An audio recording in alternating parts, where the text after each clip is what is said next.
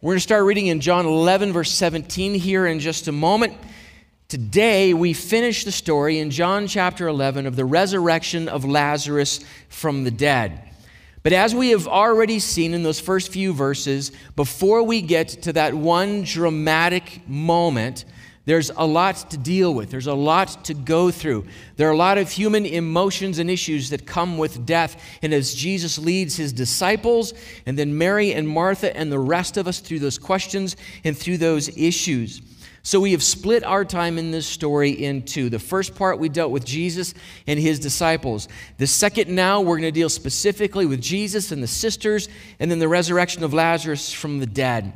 One of the things we learned last time is that everything that Jesus does is out of love. Everything he does is out of love. That was part of the drama of the first half of this story. Now, we're going to come back to that at the end of this, but we need to make sure that we're clear about what that means and how that works in our lives. Individuals, people, we do all kinds of broken, rotten, sinful things. But what Christ does is out of love. And as the book of Romans promises us, God is powerful enough and good enough to take every situation in life and put it together for his purposes, to put it together for his good inside of us. And we watch Christ lead his disciples down that path, lead Mary and Martha through that, through their own hurts and pain. So now Jesus would, as we read, and his disciples get to the village, the town of Bethany. And when they do, Lazarus has already been dead for 4 days. So as Jesus comes into town, he encounters the sisters. He encounters the rest of the mourners who are there with the family. With each conversation that Jesus has, we hear this faith mixed with grief and confusion. We hear faith in Jesus mixed with the grief and confusion that comes with loss. And then Jesus is going to respond by drawing them into himself. And Jesus will respond in this magnificent way by actually weeping with them at this moment. So this is a powerful combination of events inside of their lives, of Jesus walking them through it, of us watching Jesus deal with this. Is a powerful combination of death, of grief, of confusion, of belief in Jesus and what that means in a moment like this, and then resurrection. Jesus uses this moment to begin to talk about resurrection. So as we pay attention to Jesus and the sisters and we get to the resurrection of Lazarus, here's what's going to help us make sense of this passage of Scripture. And the first is exactly that. The combination of sorrow and hope. The combination of sorrow and hope that we read in these conversations.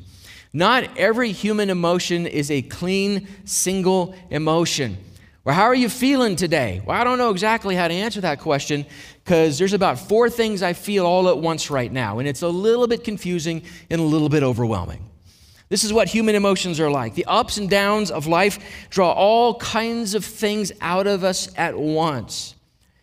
And when it comes to death and the follower of Jesus Christ, it's no different. So we're going to listen to some very human conversations between Mary and Martha and Jesus, a combination of sorrow and of hope in Christ. We're going to read that Jesus weeps. Jesus weeps. So what about a God who weeps with us? Who is that God? What is he like? Why does Jesus weep in this moment? He knew Lazarus was dead. Why does he weep? As we unfold this passage, we're going to discover it's more than just weeping, it's anger. Jesus gets angry. He gets visibly upset to those around him. So what does Jesus have to be angry about in this moment? And then this powerful passage of Scripture, I hope if nothing else, we take away this passage of Scripture with us this morning. Jesus is the resurrection and the life. Jesus is the resurrection and the life. So Jesus raises Lazarus from the dead twice. Jesus raises Lazarus from the dead twice. Let's begin reading. Chapter 11, verse 17. Now, when Jesus came, he found that Lazarus had already been in the tomb 4 days. Bethany was near Jerusalem, about 2 miles off, and many of the Jews had come to Martha and Mary to console them concerning their brother. The nearness to Jerusalem means that there's a lot of friends and family that have come. It also means that Jesus is drawing closer to the danger that's in that city, the people who want to kill him, and he's drawing nearer actually to the cross itself. So many come to Martha and Mary to console them concerning their brother.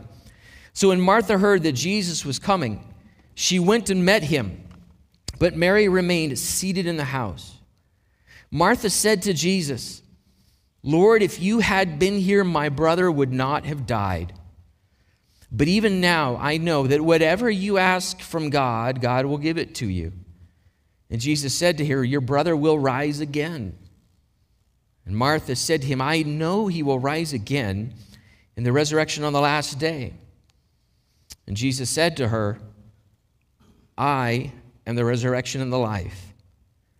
Whoever believes in me, though he die, yet shall he live. And everyone who lives and believes in me shall never die. Do you believe this?" She said to him, "Yes, Lord.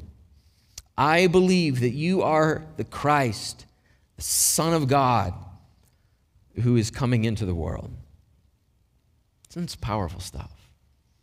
Just reading that through and absorbing this conversation in Christ's revelation of himself. So what we just read said that now that when Jesus had come and he's with his disciples, he found that by the time he gets there, Lazarus has been dead for 4 days. So what that means in the Greek is he was really dead. He was definitely dead. There was actually an odd rabbinical tradition at the time that we know for sure that someone is dead after 3 days. So that's kind of hanging out in the air in the background. And so we get to this moment, and John says Lazarus has been dead for 4 days. There's no faking this. Lazarus hasn't taken a long nap. When Lazarus rises from the dead, he actually rises from the dead. And the sisters had already gone through the process of preparing the body for burial, wrapping it, anointing it, placing it inside of the tomb. You know, in this day and age, it's long before coroners and morticians and funeral homes. So a family member dies in your home, and you take that dead family member and you clean them and you prepare them and you wrap them and you anoint them. And then you're the ones who take them to the tomb, and you're the ones who bury them. So this has been a very physical, hands-on experience that these sisters have gone through with the death and burial of Lazarus. And as Jesus is making his way into town, Mary and Martha catch word that Jesus is coming. So Martha is the one who runs out to meet him, while Mary, the text says, remains seated at home. Now, both sisters are anxious to see Jesus. We're going to discover that as the story continues to unfold. But what Mary is doing is probably doing a practice that is called sitting Shiva. So in this culture, you've got one person, a member of the household, the matriarch who sits inside of the home, and they are sort of the center of gravity of the mourning process with death and loss. And so as she sits there, she receives the mourners and the well-wishers. So that's what Mary is doing. It's not as if Mary is not anxious to meet Jesus. She's actually going through the process that these families in these communities go through as Jesus comes. So Martha runs out to meet him. And she says this, "Lord, if you had been here, my brother would not have died." Remember, at the very beginning of the chapter, word was sent to Jesus that Lazarus was sick. And word is sent to Jesus not just for informational purposes, but because this group of people know that if Jesus comes, he can heal his friend and he won't die. They've seen Jesus do this before. And now Lazarus is dead. So Martha says, "Lord, if you had been here, my brother would not have died." Martha knows two things about Jesus. Jesus has the power to heal the sick. He could have healed Lazarus. And then she also expresses this second thing, that he still has the power to do whatever he wants to ask the Father to do. But I know that you can do whatever you want from the Father. I do not think in these conversations that we can escape the sense that she and Mary are confused about why Jesus didn't come when he was called. Mary actually asks exactly the same question, same words. So can you imagine these two sisters? They send word that their brother is sick. They know what Jesus is capable of doing. They know he can probably get there in time. He doesn't. Lazarus dies, and as the two of them prepare and grieve, they're beginning to talk amongst each other. I know that if he had been here, he would have healed Lazarus. So when they see Jesus, both of them say the same thing. If you had been here, my brother would not have died.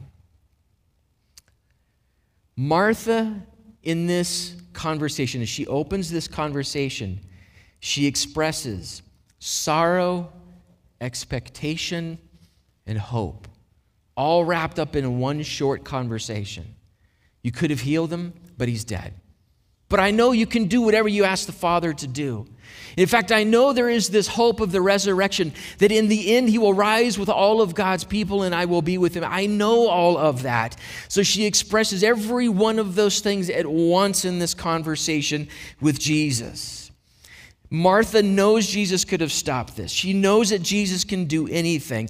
And I think that this is a great pair of things to express to Jesus in a moment of sorrow and pain and confusion. I think you could have fixed this. You didn't.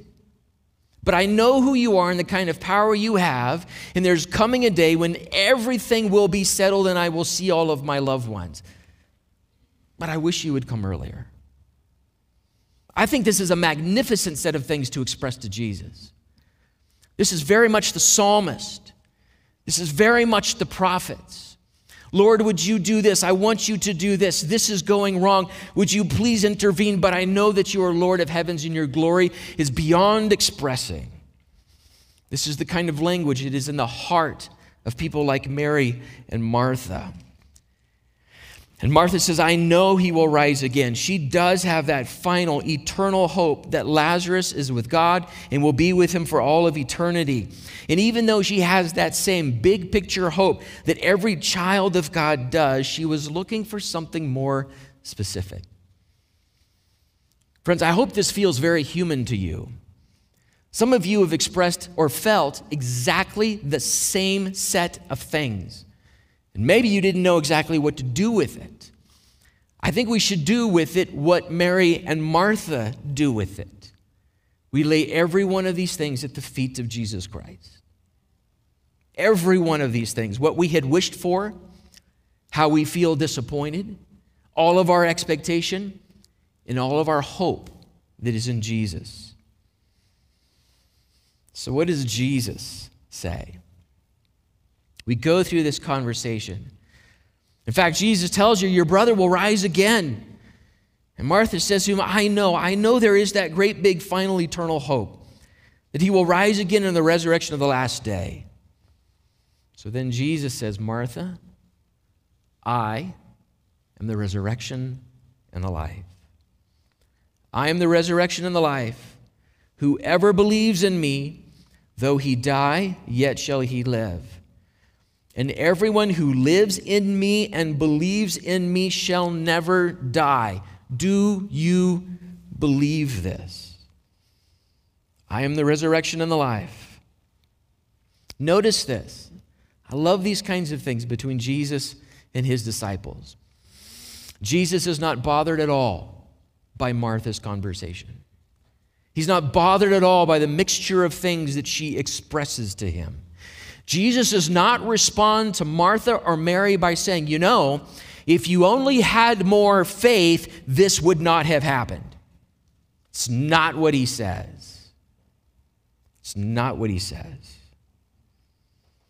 Christ's response to our mixture of sorrow and hope is to focus our attention on him. For him to stand there with that sister, to look her in the eyes and say, Martha, I'm the answer to all of this.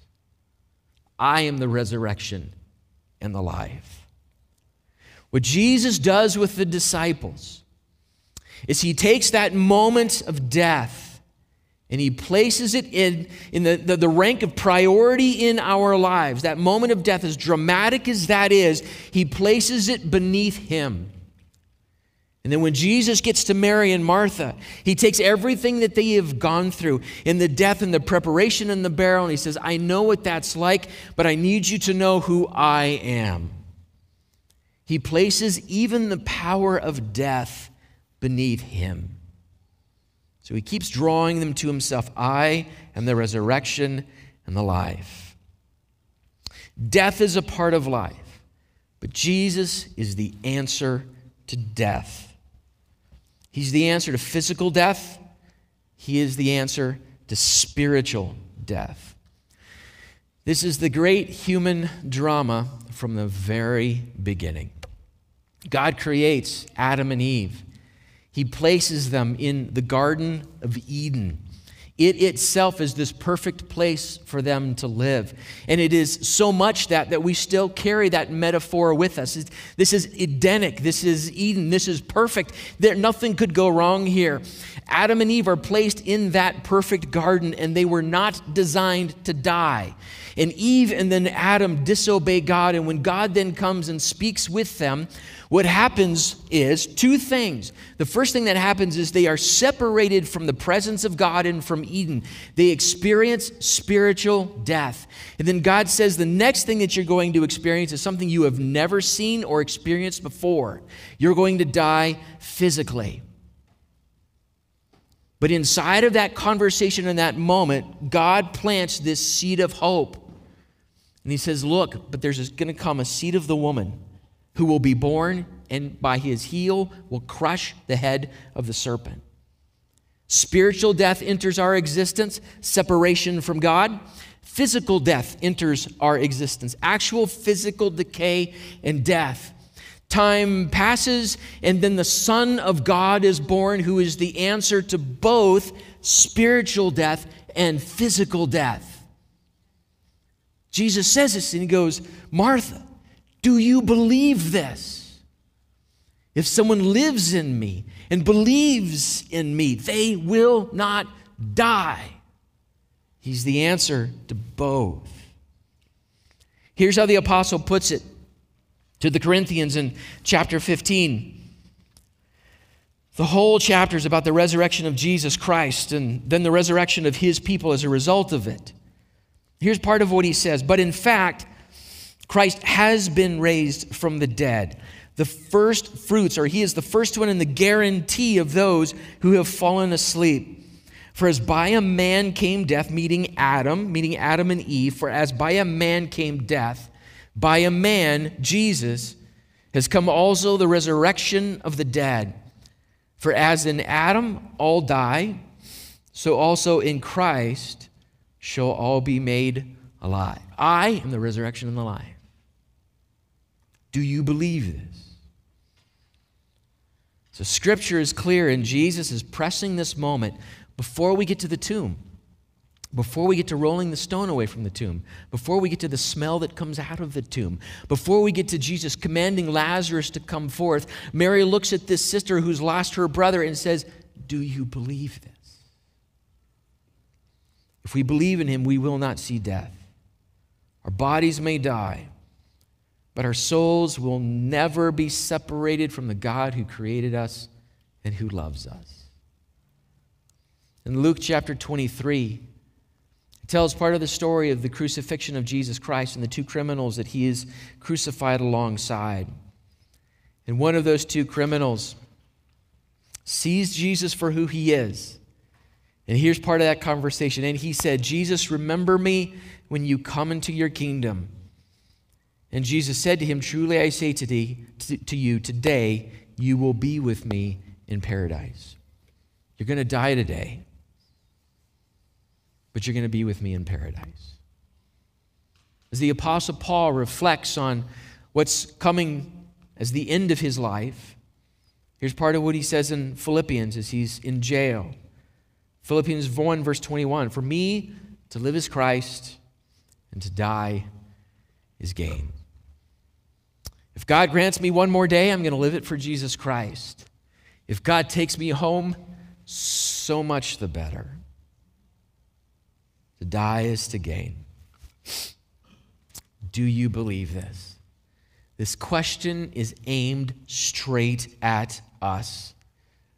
It is an incredible claim, especially in the context of this story. The brother is dead and buried. And then Jesus says there's some people who will never die.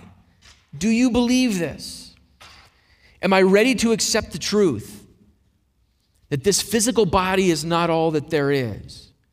Am I ready to accept the truth that this physical world is not all that there is? It is very easy for us, day to day and moment by moment, to become wrapped up in the notion that this physical life is all that there is. Or if it's not all that there is, it's the pinnacle of all that is. Friends, there is another unseen reality that existed before this earth came into existence, before the universe was spun into existence. There is a reality that is unseen that is really real. God existed before all of this, before you and I were born.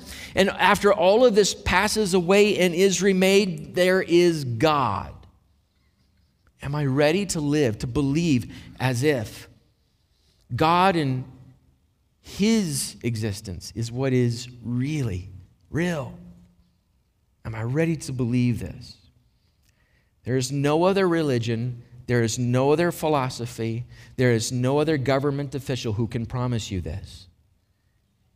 Even though you die, yet shall you live.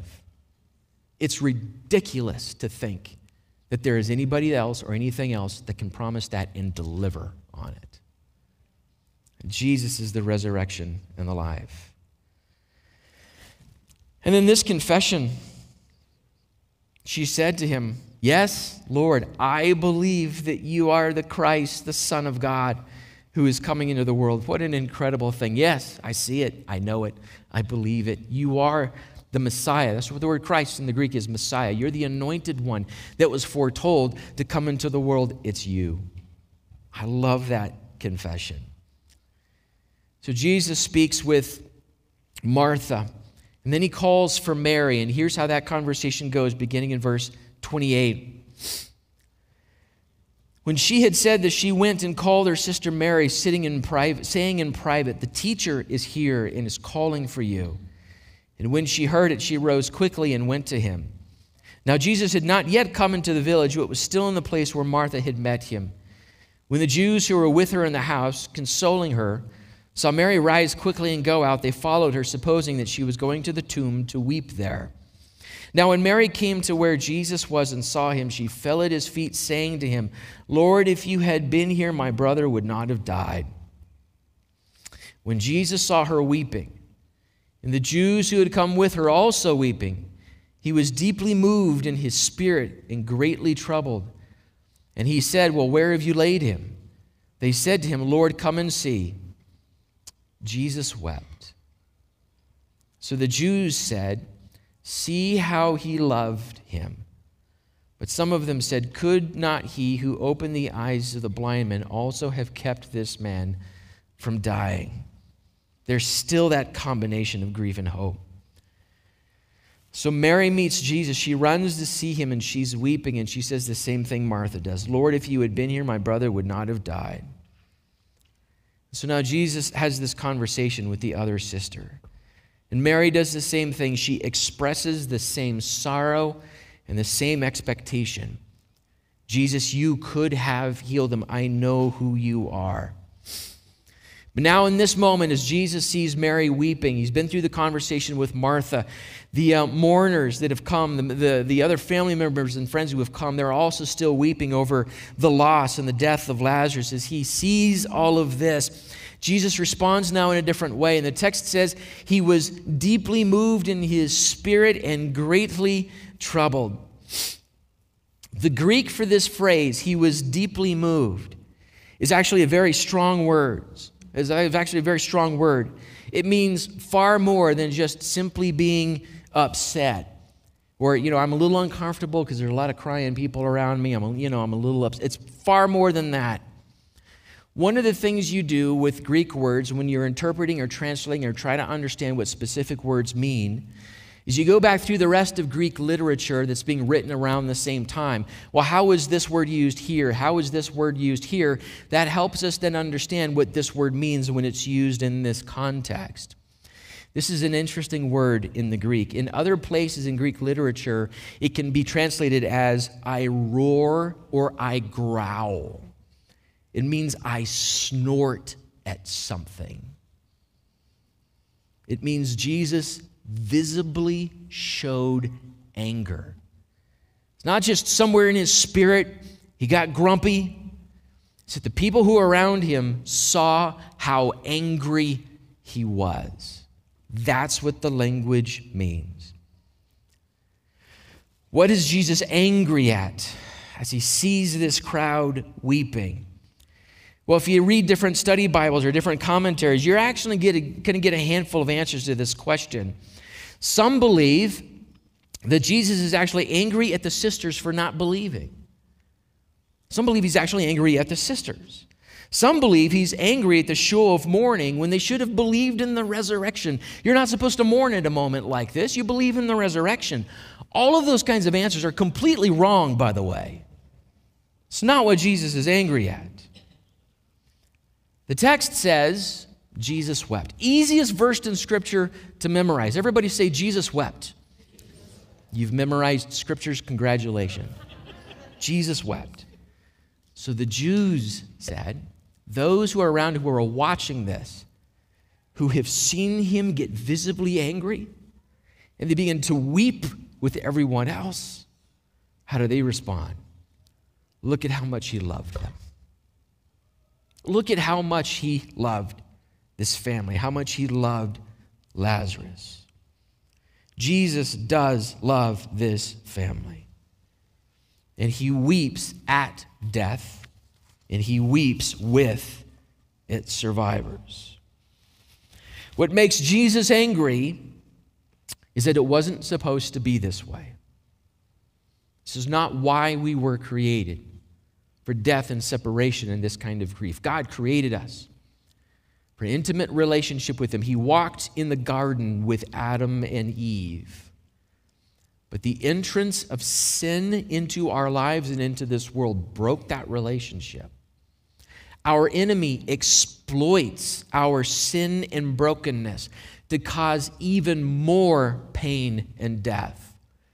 The sin that is in the rest of the world rolls like a snowball downhill and creates an avalanche of sin and death.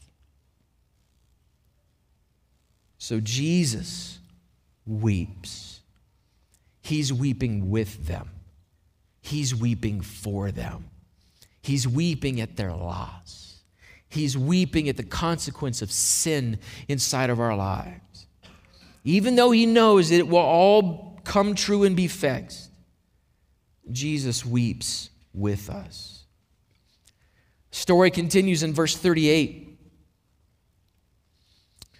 Then Jesus, deeply moved again, came to the tomb. It was a cave, and a stone lay against it. And Jesus said, "Take away the stone." Martha, the sister of the dead man, said to him, "Lord, by this time there will be an odor, for he has been dead 4 days." Sometimes you can't beat the King James translation. "Lord, by now he stinketh." Jesus said to her, "Did I not tell you that if you believed, you would see the glory of God?" So they took away the stone, and Jesus lifted up his eyes and said, "Father, I thank you that you have heard me. I knew that you always hear me, but I said this on account of the people standing around, that they may believe that you sent me." When he had said these things, he cried out with a loud voice, "Lazarus, come out." The man who had died came out, his hands and feet bound with linen strips, and his face wrapped with a cloth. And Jesus said to them, "Unbind him and let him go." Jesus raises his friend Lazarus from the dead. And Jesus, deeply moved again, said, "All right, where have you buried him? Take me there." Same Greek word. He's still visibly upset. He's still visibly angry. Take away the stone. Martha says, now hang on just a second. Because when we do that, it's not going to be pleasant. You got to love moments like this. So absolutely and completely human. Their burial process is not a process of mummification or embalming, but they do anoint the body with various spices and perfumes, and they do wrap it in linen cloths. And all of this is preparing us for another death and burial and resurrection. And Mary and Martha, who go to that tomb prepared to re-anoint the body of Jesus Christ, but by then it is gone, is preparing us for all of these moments. So Jesus says, did I not tell you that if you believed, you would see the glory of God? For Jesus, the process is straightforward. Believe in him, and then you will see the glory of God. I think this is important. Jesus calls for this kind of faith before Lazarus is raised from the dead. Jesus calls for this kind of faith from us before he is raised from the dead. Do you believe this, Martha? Do you believe this, Mary? Do you believe this, Matthew, John, Judas, James? Do you believe this? Do you believe that he is able? Do you believe that he is the way, the truth, and the life? Even if he does not do what you want him to do. Do you believe this? Because Jesus has said, if I believe, I will see the resurrection from the dead. I will see my Savior with my own eyes after my physical body has stopped. I will see him with my own eyes. So Jesus lifts up his eyes to heaven. He prays like this often, and he often does it when he's in the presence of other people, and that's what he does here. Jesus prays in front of the sisters, the disciples, and the rest of the mourners. And he does it so that they will believe in him, so that they will believe, Heavenly Father, that you have sent me, that I am who I tell them that I am. This is why this is all happening. Remember the very beginning of this story, John chapter 11, verse 4. Jesus tells the disciples, this does not lead to death. It is for the glory of God, so that the Son of God might be glorified through it. And here we are at that dramatic moment. And Jesus just calls, Lazarus, come forth. He raises Lazarus from the dead. Jesus really does, literally, actually have the power over life and death. He actually has the power over life and death. There is no one like Jesus. There is no one like Jesus. I don't care what claims people make. I don't care what claims are made by organizations or institutions or religions or religious leaders. There is no one who has power over life and death but Jesus Christ. Who else will you follow but Jesus? If you can follow this man, why would you follow anybody else? Who do you propose as an adequate substitute for the man who can call life out of death? Who's an adequate substitute? Your favorite politician? Your favorite author? Another religious leader? No one else can do this but Jesus. I am stunned. I am stunned how so many people can still call themselves Christians, but have so modified and changed their theology so as to strip Jesus of all of this actual power. There are people who call themselves Christians who say the resurrection is a metaphor, it's not literally true. The virgin birth is a metaphor, it's not literally true. The miracles are the way ancient stupid people understood things that they couldn't understand. Why would you call yourself a Christian and follow a man who has no more power than you do? Told you have to put up with this every now and then from me. Progressive Christianity is garbage because it is designed around removing this power and authority from Jesus Christ and putting it back on me. Why would I call myself a Christian when I'm trying to follow a man who has no more power or authority than I do? I want to follow this man. I want to walk behind this guy. Whether he raises Lazarus from the dead or not, he is the one who has the power over life and death. Some things I want to make sure that we hear from this passage of Scripture this morning. Sickness and death have entered our experience because of our sin, our rebellion against God, because of our enemy and how he exploits it, because of the sin of the rest of the world. When we say that Jesus acts only out of love, we are learning to understand who does what. People do all kinds of rotten and evil things, and our sin is a soul sickness that leads to death. Our sin is not a moral tweaking that if we were better people, everything would be fine. It is a soul sickness that leads to death.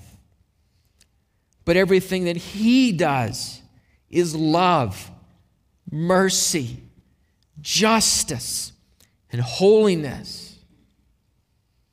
The power of resurrection belongs to Jesus alone. If we hope in this life alone, it will break us. If our hope is in this world alone, this life alone, it will break us. If we hope in Jesus Christ, even the worst that this life can give us is no match for the one who is the resurrection and the life. The worst this world can give us is no match for Jesus. Jesus has been doing this now. He's been teaching this with the disciples, Martha, Mary, and now us. That one thing that you think is the worst thing the world can do to you, I am more than it. I am greater than it. Do you believe this? Are you ready to live as if this is true?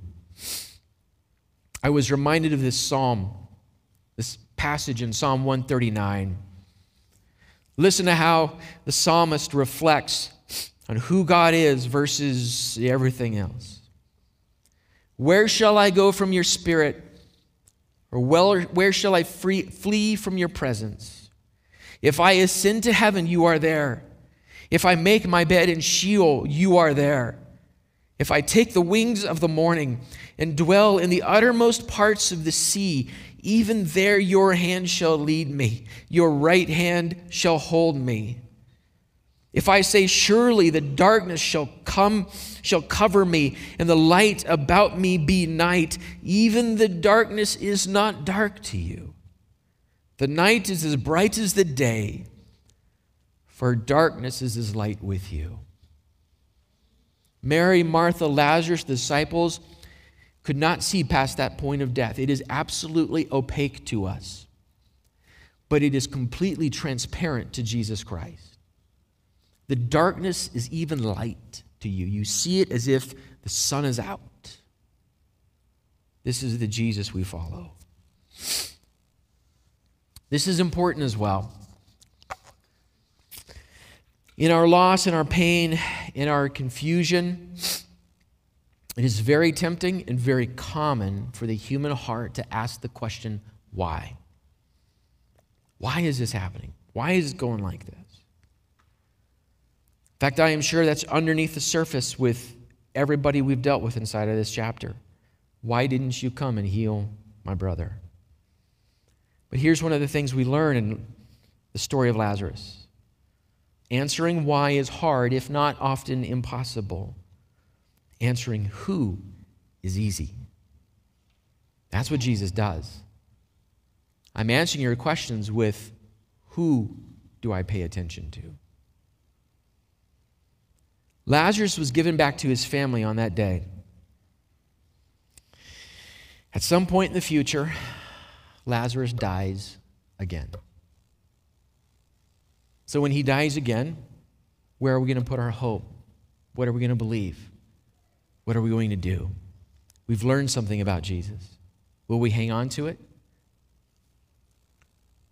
Some point in the future, he dies again. His first resurrection acts like a guarantee of his second. He belonged to God. Christ in his grace and power brought him back to his family. Guess what? Lazarus is with Jesus and he is alive and well. So are Mary and Martha and the rest of those disciples. Because this is life in Jesus Christ. This is what it means. Though you die, yet shall you live. So Jesus raises Lazarus a second time. And he lives forever with not just his Savior, but a man who was his friend, Jesus Christ. Answering the question why is hard. Answering who with Jesus is always easy. And then this is something to hold on to. Jesus is the God who weeps with us and who suffered for us to solve our weeping. He weeps with them because he sees and knows and experiences the pain of that loss, of that brokenness. He knows what happened in the garden. He knows what's still yet to come. And yet he is the God who walks into this flesh. He is God incarnate who walks with us through this life. And he sees this pain and he weeps with us. But he is the God who is on his way to the cross, the tomb, and out the other side. He is the God who suffers for us in our place. And it is his suffering and his resurrection and his power that will solve all our weeping.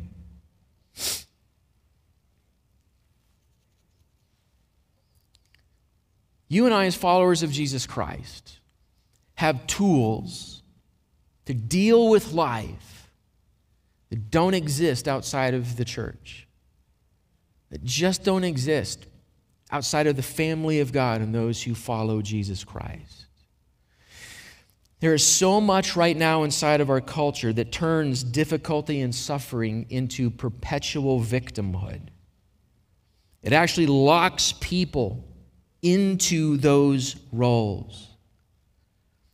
But what if the church learns how to take suffering and turn it into a path to Jesus, and a path to healing, and a path ultimately to resurrection and transformation? An actual path out of suffering, an actual path to hope and to change. The one who looks at us in those moments and says, listen, I am the resurrection and the life. God in flesh lost a friend to death. He saw the pain that it caused, and he wept. Jesus is no disconnected mystic who says things like, suffering is an illusion. This is the God who gets angry at death, goes to the cross, and conquers it so that we might live. That's this God. That's this Jesus. God in flesh will go to the cross, suffer every ounce of pain, and die and rise again. Why? To solve our weeping. Revelation 21, verses 3 and 4. Very end of the story, it says this. And I heard a loud voice from the throne saying, behold, the dwelling place of God is with man. He will dwell with them. They will be his people. God himself will be with them as their God. And he will wipe away every tear from their eyes. And death shall be no more. Neither shall there be mourning, nor crying, nor pain anymore. For the former things are passed away. He is the God who weeps with us and suffers for us to solve our weeping. Do you believe this? Does your life tell us that you believe this?